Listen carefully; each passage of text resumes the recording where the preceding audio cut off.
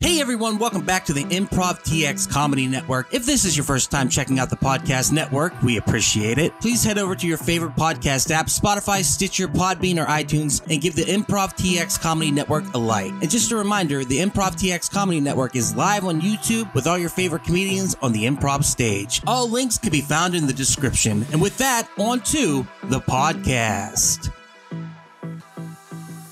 Hey everybody, welcome to the Act Out From Open Mic to the Big Stage. Comedians tell us how stories were made. Today I have a very special guest. This guest is one of the best writers in DFW, and I sincerely mean that. Oh, thank you. Because you're always constantly working on new material. Yeah. And you go on stage, you might have your piece of paper or a pad to remind you, but you always try out new material and it's always strong. Oh, and I know you eventually want to write for late night, correct? Yes, I do. So that's totally awesome. Hilarious jokes, great stage presence. We got Emily Griefer on today, ladies and gentlemen. Emily, how are you? I'm good. How are you? Thank you for having me, Ducky. Absolutely. This is going to be awesome. So, I always begin by asking, how long have you been in the game?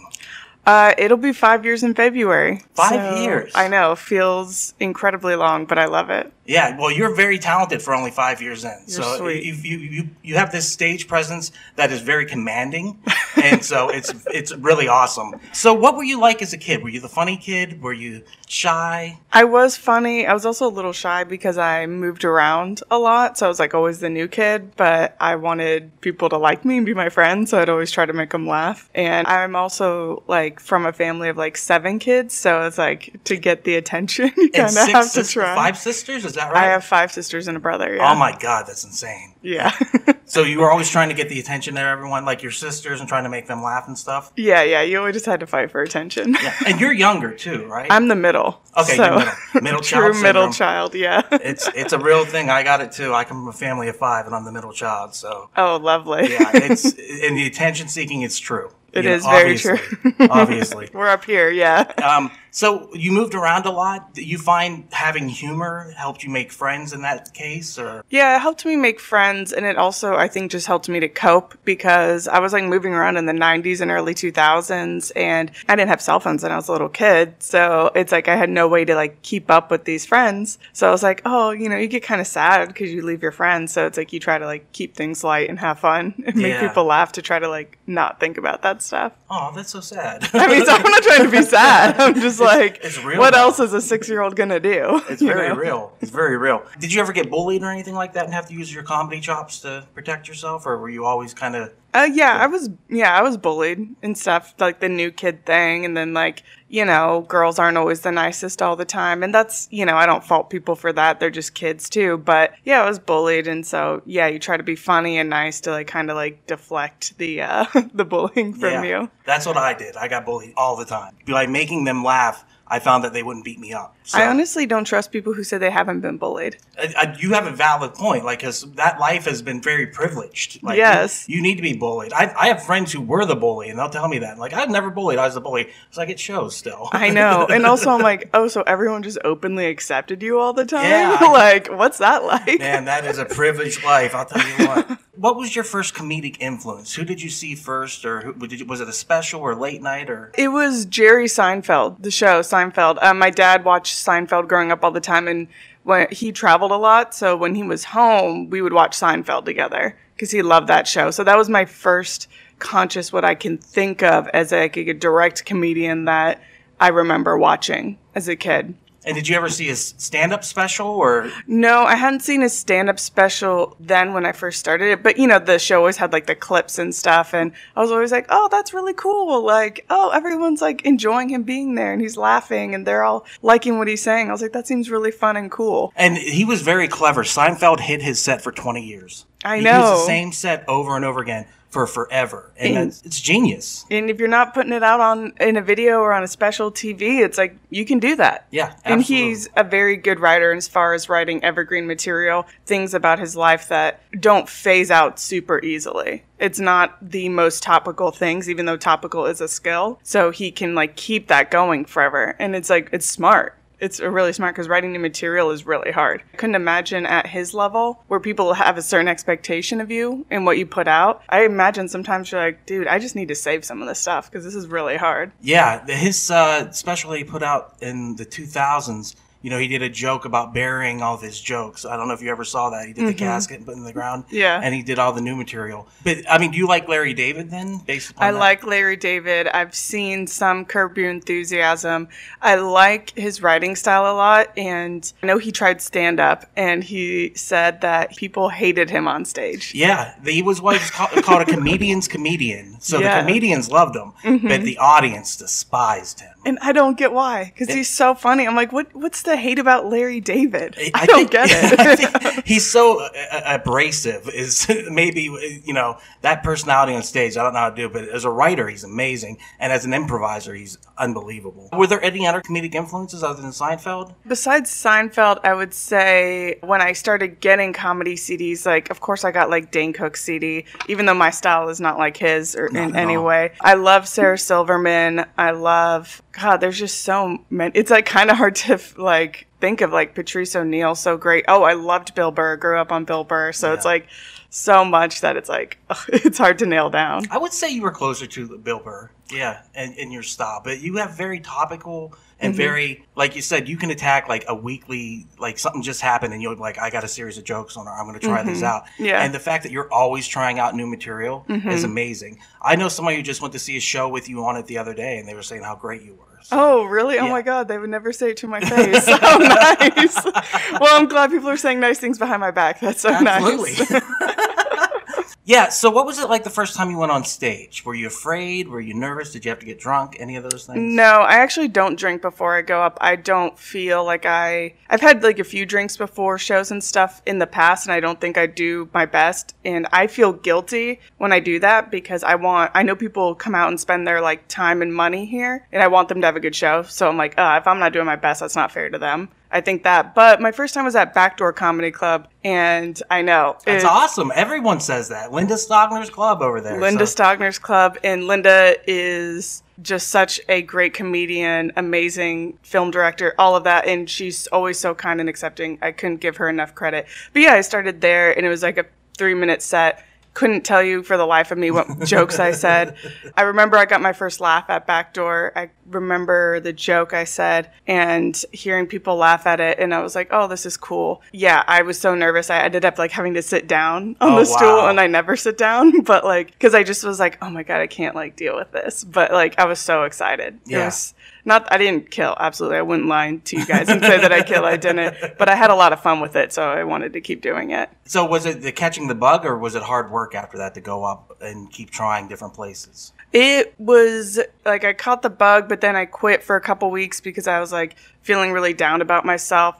And then someone I had met in comedy said like, oh, you need to get back up there. Like, I haven't seen you around in a while. I'm like, oh, crap. Like they're right. And so then it just like became a momentum thing, and it's become a part of like just a schedule. Now it's like I plan everything around it, which is not always good, but I do. Yeah. So it's just a bug that's become a part of my life. Do you go out open micing a lot still? I see you occasionally out. It kind of depends what my schedule is. I've been very fortunate enough to have the opportunity to do shows usually once or twice a week now. But yes, I'll usually do Mondays or Tuesdays, definitely Wednesdays and Thursdays, and sometimes Sundays here at the Improv. David Diaz and Kirsty Hayden host the open mic here. But yeah, it just kind of depends. But I'll still do open mics 2 to 3 nights a week, just depending but if I don't have shows, then it's like 4 or 5 nights. Yeah. But you're pretty well booked, so... I try to be. Yeah, you're doing pretty good. So what was it like the first time you got that hosting gig? The first time hosting gig, I was out of town. I was actually working the road in Oklahoma City, which is a bit of an odd way to start hosting because when you're hosting at a club, you are directing the whole show. You're keeping the audience in line as far as like no heckling, shouting out, any of that. You do the announcements. You get the intros for the other comics. You keep it light. You don't do anything that's like too divisive or too dirty. So you have all of these aspects that you have to think of as far as like maintaining a good show to set the other performers up, but then also doing it out of town. There's so many different like cultural things as far as like what the demographics are like, what the city's like, what they relate to, their politics. So it really changes it, and it's like curve. It's like a loop to go through to like kind of like learn and adjust. So it was hard, but it was at the Looney Bins, and Terry and Larry, who owned the OKC one, but it just shut down, unfortunately, because they've been doing it for like 35 years. They gave me my first chance, and like she's the toughest cookie to crack, I think, out of a lot of comedy club managers. She will not laugh and not give you a compliment if she doesn't believe it. I respect that about her. I do. But she will not do it. And she toughened me up and was like, this is what you need to do, and gave me straight advice. And I couldn't thank her more for that. I don't think a lot of people get that, and I've been very blessed for that. Did it hurt at first? Are you a sensitive person where that advice kind of sunk in? Or did you go, this is an owner telling me what to do to fix my set? I appreciate it. I am sensitive, but I know I don't like swimming in ambiguity. So if I feel like someone is not totally happy with something and they won't tell me directly, that really frustrates me, because I am also a people pleaser and I want to please people. I want to do my best. But if people aren't like straightforward with telling you, then I'm kind of like, I don't know what to do. So I always appreciate when people are direct with me, saying, I need you to do this, this, and this. Mm-hmm. I can take direction, but if they don't, I'm like, ooh, I don't know. I've had friends give me advice, and it's like for 2 weeks afterwards, I was just like, I don't even want to go up, because number one, it was good advice, but number two, I was just like, oh, that hurt so bad. So you hosted, and you were talking about kind of like the politics of hosting. That's got to be complicated. I never even considered that. We're in a red state here, but we're in a blue city. So how do you deal with that? Like, do you get information before you go on stage about the area, or how do you deal with that? I try to look it up. Like, people don't, like, it's, no one at the club is like really telling you like, this is what this city's like. I take it upon myself to do that, because I mean, it's not their responsibility to do that, but also I want to be prepared. Like, I want to be prepared with who I know could probably be coming to this show. And I don't really have any material in my host set that could upset people in that way, because I really don't talk about politics that much in my host set. I'll do it like in like a feature set or something, but I basically don't want to walk a table, because that's money out the door. So that's what I think about, and I will do that research to try to keep myself from saying something that will walk a table and have that money go out. Have you ever walked a table before? Not that I know of. I've seen tables walked during like other people's sets, like, and for whatever reason. I've had like people like just say the N-word when like people are on stage. Not to me. Oh my God. Obviously. But but to like other performers and stuff, and have them like walk up or have them get upset about just things that's like they're not even listening. They're like half drunk. I've seen that, but I haven't seen anyone get up and walk out during my set. But I'm also not saying the most crude things. Yeah. So it's kind of like in the middle. Do you get a lot of heckler? No, I don't, because when I'm not smiling, I have like a very disapproving face. And that when you said I have a commanding presence, I wonder sometimes, I'm like, oh, are people scared of me? Because I just have this, when I have a straight face and I talk directly to people and I'm not laughing, they think I'm being serious, so they really won't. But when people heckle me, I'll just say something like, that's enough. Or like...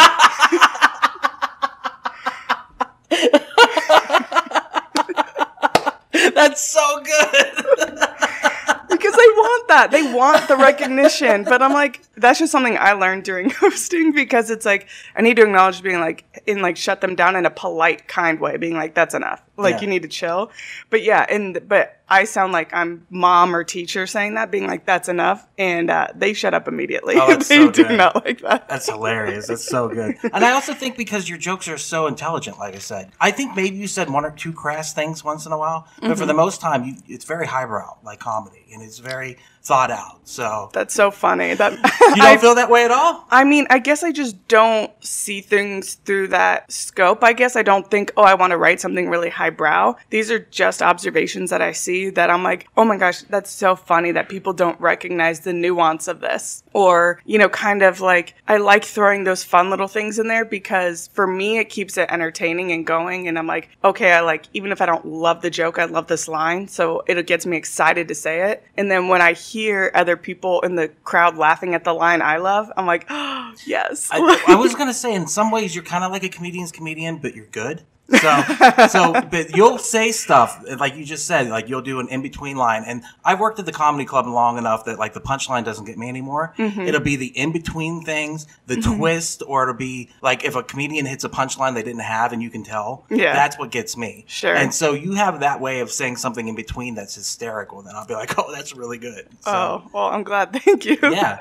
What was it like the first time you headlined then? I think the first time I headlined was here at the world famous Addison Improv. Woo! I know. I was nervous. I had a good turnout, which I was happy about. But it's one of those things where you're just not in that position a lot. So it's interesting to be in it and then to realize like a lot of people are watching you and you're like worried, because you're like, everyone else did great before me. I need to, show up and do the best. And then like, still have an understanding that you don't know all the ropes of headlining. So you're learning in the moment too. So it's discombobulating. I will say that you are on your toes and you are not always feeling yourself in those scenarios. So it's interesting, but I had a good time with it. It's just the learning aspect is a very like especially present thing. Check drop, right? That's check drop. Yes, check drop.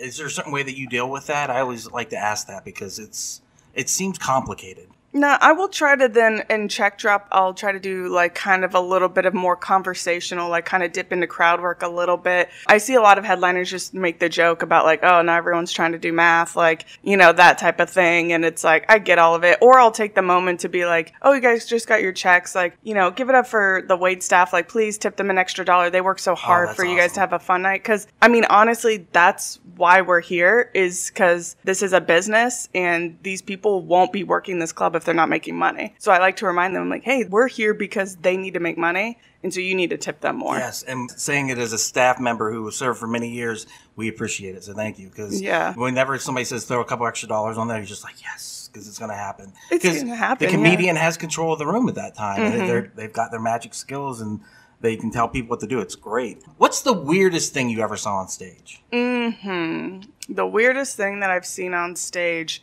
I've seen audience members just rush the stage, and not like in a violent way, but just like in a way where they like want to come up and like say something. They think they're special. During your set that happened? Not during my set. It was like right after my set, the person who came up after me. During my set, people don't really do a whole lot. I just have men who will like hit on me and heckle me at the same time. During your set? Yeah, they'll be like, I've had men whistle when I get on stage. Like when they see me, it's like the dog whistle. Like the I can't whistle, so I can't do it.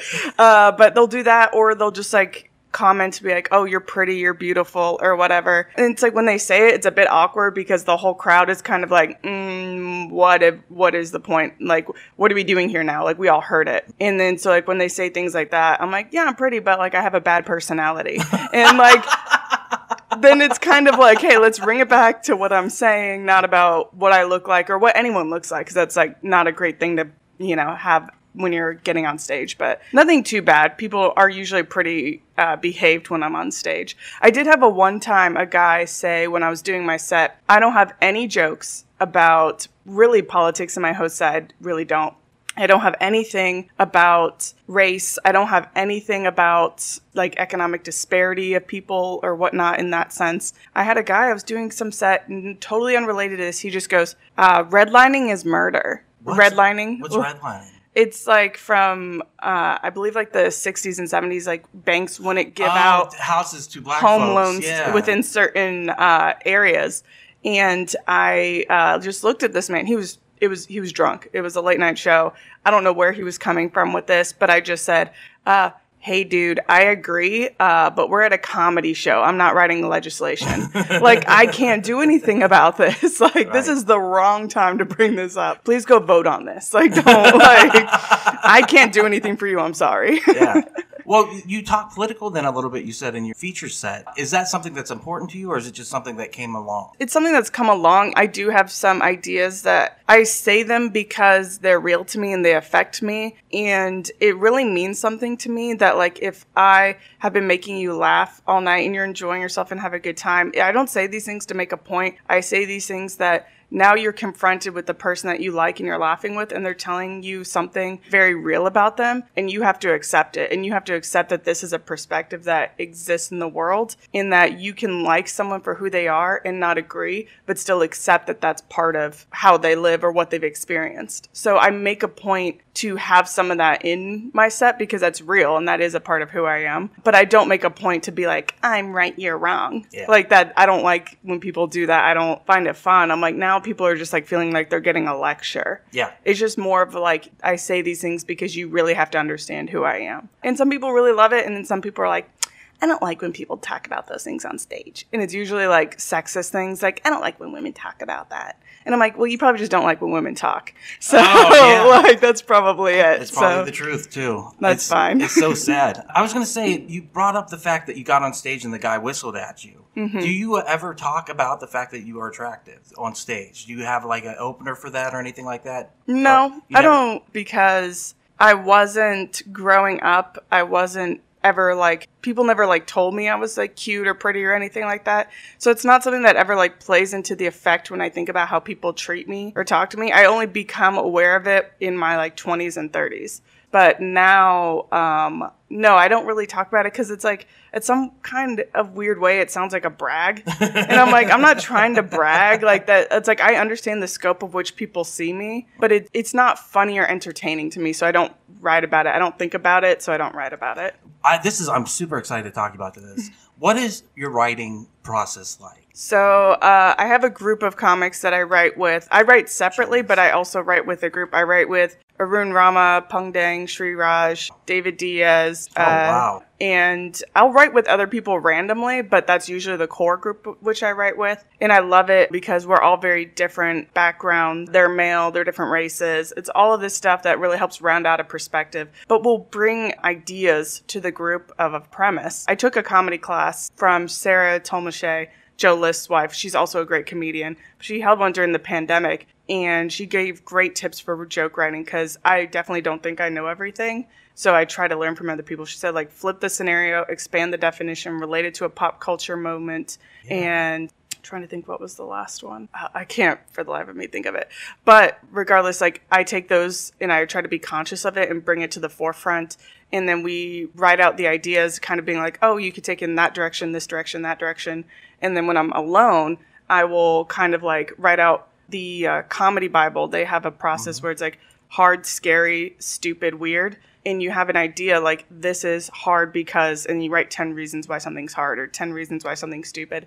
And to me, it helps expand and create a deeper, more unique perspective that you just can't do in the moment when you're on stage writing. Because I do write on stage too, but it's not as deep of a thought out perspective. So I try to sit down and do that because it's helpful. And then it always surprises me what people laugh at and don't laugh at and don't like. And so when I'm listening back on the recordings, then I'll kind of like go more into that avenue when I find the things that people are consistently laughing at. So in a way, I shape the jokes, but in a way, they shape the jokes. So it's a very collaborative, interesting process. Do you find it hard to listen back to yourself? Yeah, I hate my voice. Yeah, absolutely.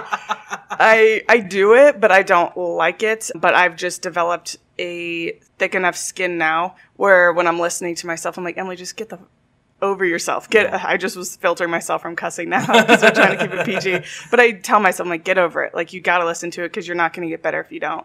So that's like kind of what I have to tell myself. But I hate my voice. I always felt that way too. And then when I started podcasting, like, because I have a high pitched voice and, you know, I have a lisp and all those things. And so I hated my voice at first, but then I was like, no, it's fine. Like, I got used to it, you know, after time. I don't think your voice is high pitched at all. That's so funny. I get called a woman on the phone all the time. Oh, really? Like, oh, yeah. I'm like, oh, that's fine. I have They're like, yes, ma'am. And you're like, oh. I'm going to cut this out. My doctor asked me if I was trans. Yeah. What? Yeah. Why are you cutting this out? I mean, I'll keep it in. You should write a bit about that. Yes. My doctor, she called me and she goes, I have a question for you. I was like, what's up? She goes, are you trans? I was like, no. She goes, so you were born a biological male? I was like, yeah. So you're not trans at all? I was like, no. She goes, well, your testosterone levels were so low, we thought you were trans. I was like, oh, okay. Oh, my God. It's hysterical because my girlfriend is trans. Oh, wow. So I couldn't wait to tell her. Like, I immediately ran home. I was like, yay. Oh my Hysterical. gosh. You're like, babe, guess what? Guess what? You'll never believe what I was asked today. Hey, everyone. It's just Stuck jumping in to say thank you so much for checking out the podcast today. If you dig it, please head over to our website at improvtx.com, where you can check out our calendar for all the upcoming shows in Addison, Arlington, Houston, and San Antonio. And don't forget to follow our social media, all links in the description. And with that, back to the podcast. I was going to ask your personality on stage. How long did that take to find? I honestly don't think about my personality. I think I've always had this. People said that they've felt like they've seen who I am on and off stage as the same person pretty early on. So I think it became almost immediately. I just don't know how to create a persona. I really don't. Like, I admire comics who can create this great boisterous or loud or, I don't know, just a different type of persona than who they are off stage to like really draw in a crowd. I appreciate that. I don't know how to do that. So I guess it's always kind of been this way, and that's not a brag or anything. It's just me lacking the knowledge of knowing how to do it. So I guess it's always been this way. I don't know. I would say, yeah, because when I first met you, David Diaz introduced me to you when you were actually sitting over there. And you just kind of like your personality felt the same. Like you just were kind of like very genuine, you know. Very unimpressed. Yeah, no, you were super nice. You're like, it's very nice to meet you. I was like, right on. And David's awesome. So shout out to you, David. Where do you see yourself in the next 5 years? I know you said you want to write for late night. Is that correct? Yes. My boyfriend and I are planning on moving to New York within the next 5 years. I need to actually get practice writing packets. I've written very minimally on that, and I know I have to just get comfortable with writing a packet. But yeah, so I would just continue in the next 5 years to still work in the clubs and, you know, trying to write late night and trying to write more topical and really take advantage of all the opportunities that people very generously give me here. But I will make that jump and move to New York within like 5 years. What's a packet? Like you just prepare like you're writing? So a packet, when you are submitting for late night to get on one of their writers' teams, there's like monologue jokes, there are desk bits, there are like actual full scenes that you can like direct and script, and you submit that to them and they get like a sample of your writing style. And it's basically you have to present to them that you can write in the host's voice, because that is what gets you put on late night, is because you have to be able to understand the perspective of the host, their style, what they like and don't like, and submit that work, because they're the ones saying it on stage. And so people have to believe that's from them. So you have to teach yourself to write in that voice. Oh, wow, that's cool. That's got to be really challenging.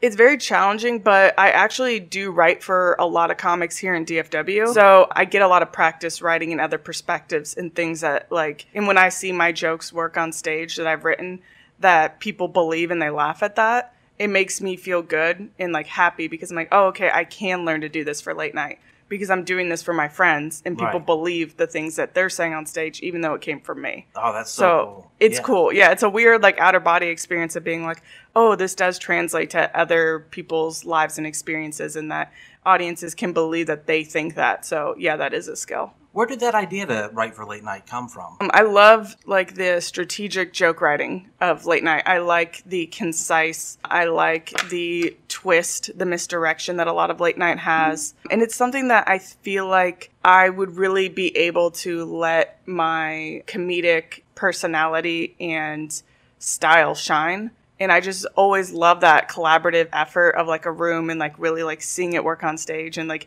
seeing things on late night and you're like, oh yes, like it's just something I've always wanted. I don't know where it came from in my mind, but I love it. Who was your late night host? Who did you watch? I watched a lot of Jay Leno growing up, and then I've watched David Letterman and Larry King, and now it's like, you know, Jimmy Fallon and Kimmel, and I haven't watched a lot of James Corden. I would love to see like a woman get a late night show. Maybe you're I would the love first. that. That would be nice. Oh, yeah, that would be awesome. That would be sick. I'd love to see that, but it's not something that I've experienced, but I think that'd be very cool. Yeah, I saw that Wanda Sykes was in for Colbert the other day, and I was like, oh, I'd like to watch that. I hope so. Yeah. She's amazing. She's amazing, yeah. So I was like, that would be really cool to watch. Do you have any advice for up-and-coming comedians, people who just started out like myself? Anything that could help us out? I would say know that everyone in the room doesn't care what you're saying on stage. And I don't mean that in a harsh way. I mean, like, when it's like, especially open mics and you're starting, like, everyone is so in their own heads. Every single person is thinking about themselves and their set. They're not thinking about you. So there is a freedom to know that, like, you can go out there and just say these jokes and try to work on them. And then right after you get off stage, someone else is already on stage. So people aren't really thinking about it. You're not stewing over it. It's like, you don't have to sit in the, you know, like, I'm a self-conscious person. I think most comics are, but like, you don't have to sit in it and worry and be like, everyone's watching me. It's like, they are, but they're not. So it's like, it's a freedom in knowing that, like, you can kind of move through this and find yourself, and the stakes aren't super high when you're open micing. It's great to do well because then people will put you on shows and whatnot. That's what I would say, is like, give yourself the freedom to, like, not be so worried about everyone in the room and just say what you want to say, because that's really important. And I will say, do what feels good to you.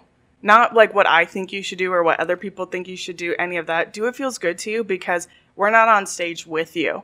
It's just you. And if you're not having fun and enjoying it and liking what you're doing, then it's kind of like not worth doing, because it's like, if people are saying you need to talk about this thing, or you need to talk about this topic, or people don't relate to that, you need to stop doing that. It's like, well, now you're not really enjoying it, because you're just like filtering what everyone's telling you should do, and you're not doing what you want to do. So just always do what feels good to you. Is there something like a philosophy that you hope to get through to people through your comedy, or is it you just want to make people laugh?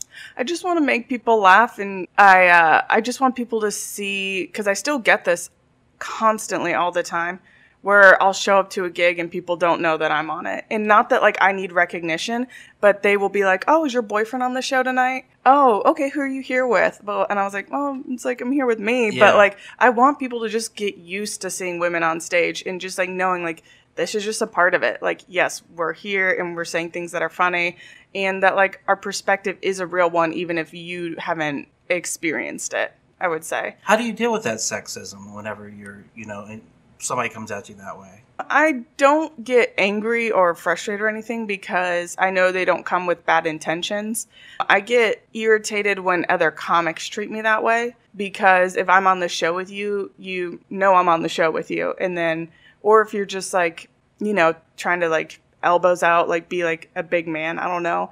I'm just kind of like, all right, well, you're just acting like, you know, a POS. Like, I just kind of like brush it off, but mentally I make a note being like, oh, okay, like this is maybe someone I wouldn't want to work with in the future. And I wouldn't consider working with them, because if they treat me this way, they're definitely going to treat other women this way. And how are they going to treat their audience, too? How they treat their audience, Yeah, because, you know, something Dean teaches that I thought was great was, you know, he was in control of the comedy club. And I didn't know, and I'd been working comedy club for years. And he said the women. He said, because if the women aren't having a good time, no one's going to have a good time. Oh, yeah. So, especially the audience. Yeah. If a man is here on with a date and his date hates what's going on or thinks the comic is an absolute jerk, whatever, that table's not going to tip well, and they may not come back to another show. Like, you really have to make sure the women are having fun and enjoying themselves. It's huge. It's huge. And that's I thought that was some of the best advice I ever heard. I was like, wow. Is there anything else you want to talk about? I kind of like don't know. I'm a pretty reserved person naturally, but anyone who hasn't like come out to a comedy show, like come out to the Improvs. Yes. Like what I really like is that the Improvs always give a lot of local talent the opportunity to like work out in front of like their audiences and really get to like shine and like show people like, hey, there's so much diversity with coming into this scene that like it draws people in. And I really like people who haven't come out to comedy shows, I don't think understand how diverse and talented the DFW scene is. I think that we have something really good going on right now in this scene. And you were talking about kind of the people that you write with. Those are the people that you started with, I take it? Yes. So Arun Rama started in D.C. about 2 years before he moved to Dallas. And so I met him when I started. He actually saw my first set, which is, I'm like, oh, cringe. David started, I think, a little bit before me, but around the same time. Pung started in Atlanta around the same time Arun did. Shri started, I believe, 2 years after I started. And yeah, I'm trying to think. I'm like, yeah, like all pretty much around the same time. And then I've written with other people who, you know, like Paul Varghese and like other people like that. I've been doing it way longer, but it's like such a compliment when people, you know, take the time to sit and write with you and like really like recognize like, oh, okay, this person like has something here. So I kind of write with people of all skill levels, and I've written with people who are much newer than me in the comedy game. I will say I don't particularly love writing with male comics who are newer, only in the Edgelords. It's not always that. It's just there's this thing where they want to like tell you how they think you should be writing, and I'm like, you guys just don't understand. We don't have the same perspective. Like, don't tell me what I should be doing. And then I'm like, okay, I won't write with you again. If you're like coming out that way, because now you are telling me how to sound like you and you don't know who you are. Yeah. So I'm like, I'm good. I mean, and the other thing is you're respected within the DFW community. You know, you're a seasoned vet. That's the way that is the way the perspective is. And like with your group, I think you guys need a nickname, like the Breakfast Club or something. Like yeah. The Outlaws, the Bandits. Yeah, the Outlaws is even better. That would be awesome. I know, the H-1 visa. Well, because they had the Outlaws of Comedy in Texas for a long time. They Online did. was part of it. But yeah, y'all need a nickname so like whenever you finally get out there, like you be like, as part of this group. It makes me laugh that you say I'm respected, not because I don't believe that there isn't respect for me, but I have a reputation for being a brutal roaster. And so people will come up to me, our peers will come up to me and say the most foul, rude things, thinking they're roasting me. And I'm like, we're not on stage right now. You're just saying something mean to me. Like, I'm kind of like, do you respect me? Like, I appreciate you saying your true thoughts to my face. But like, I think people also are intimidated by that, especially guys, because it's like, oh, a woman saying like something really harsh and mean to my face. Like, oh no, mommy, like, don't do that. Like, I feel like it's a mix of respect, but also kind of like hesitation because they know I just have that like knife in my back pocket that I can just like pull out. And it doesn't like come from a place of like harshness, but I'm like, if you approach me with that energy, like that's what you're gonna get. Oh, I do want to talk about roasting. You've done some roast, right? Yes, I love it. Not because I genuinely don't like being mean to people. I like roasting in writing because I can tell the other comics what I assume from them by even not knowing them that well, and what the audience will connect with by me saying these things, because then it's like gives you more of a rounded perspective of how people view you and what you can make off those inferences and kind of like write about.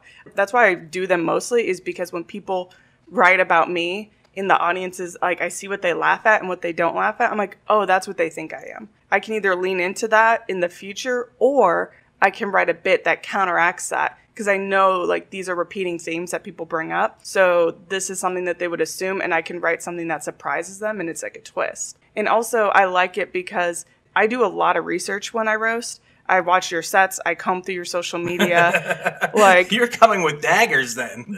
I do, but it's also like, this is like how I'm like showing love and appreciation to you, because I'm writing things that are so personalized and curtailed to you that I've had more than one comic ask me, can I use this in my set? Oh, cool. And I'm like, oh yeah, like that, absolutely. I wrote them for you. I'm not going to be like, oh, so do you know about this comic named Todd Birdwell? Like, I'm not doing that in my set. I'm like, yeah, like I tell people, I'm like, take it. I wrote this for you. Like, it's almost like a love letter in some ways, because I'm like, I wrote this for you. This is for you. You keep it and you do what you want with it. And I've seen people use them and they love it. And it's like, to see that is really cool. It comes back to that, seeing my jokes work with other people. And it's like, oh, that's so much fun. Oh, but awesome. The meanness, I don't like that. Like, I don't like the mean aspect of it, because I don't want people to think that I really think that about them, because I usually don't. You know, because it's like, if I'm working with you and writing with you, I like and respect you on some level. Yeah. So it's a performance thing, more or less. It's a performance thing. And it's just like, it's a writing exercise. And it's me showing off how to write.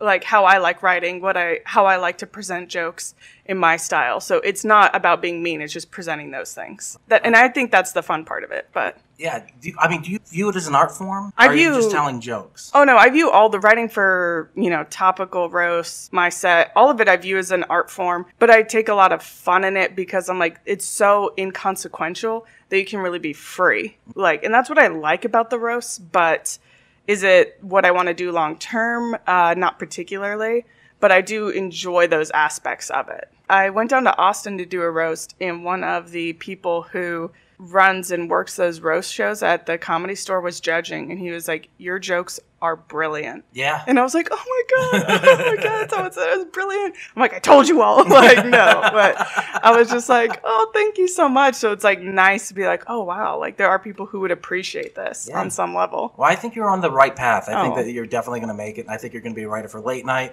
And then from there, who knows? I hope. But so I hope within the next 10 years, you're huge. Fingers crossed. I hope so too. Well, we got to promote the show. It's going to be Wednesday, March 1st at 7:30. It's going to be you and a bunch of other comedians on the show. Kalana Spiller, who's absolutely hilarious. Arun Rama, Pete Young, who I absolutely adore. Pete, I think he's one of the funniest, smartest writers in DFW. And I think Tony Campion's on it, who's great. There's so many. I'm trying to think of everyone who's on it. Paulos, yes, Paulos. Oh my gosh. I was like, how could I forget? Like, yeah, there's so many great comics on there who I really love and enjoy. So if you guys come out, like, we'd really appreciate it. There you go. So Emily, thank you so much for being on the show. I really appreciate it. I appreciate you, Ducky. Thank you. And with that said, support local comedy in any way, shape, or form that you can. And we will see you on the next one. Awesome. Thank you. Bye. And there it is. Hey, everyone. Thank you so much for listening to the podcast today. If you enjoyed it, please head over to improvtx.com to check out all our upcoming shows at the Addison, Arlington, Houston, and San Antonio clubs. If you like this podcast, you might enjoy the other podcasts on the Improv TX Comedy Network. We have The Act Out. From open mics to the big stage, comedians tell us the story they've made, where I talk to comedians from all over and chat about their journey this far. Also, check out the Black Dog Retro Arcade podcast. Straight from the arcade, we talk about how our favorite games were made. That's right, we're talking all that video game goodness. And finally, we have Quacking Up, a storytelling podcast where we pick suggestions from a hat and tell stories based upon them. Once again, thank you so much for listening. Please check out our social media, all links in the description. And with that, we'll see you on the next one.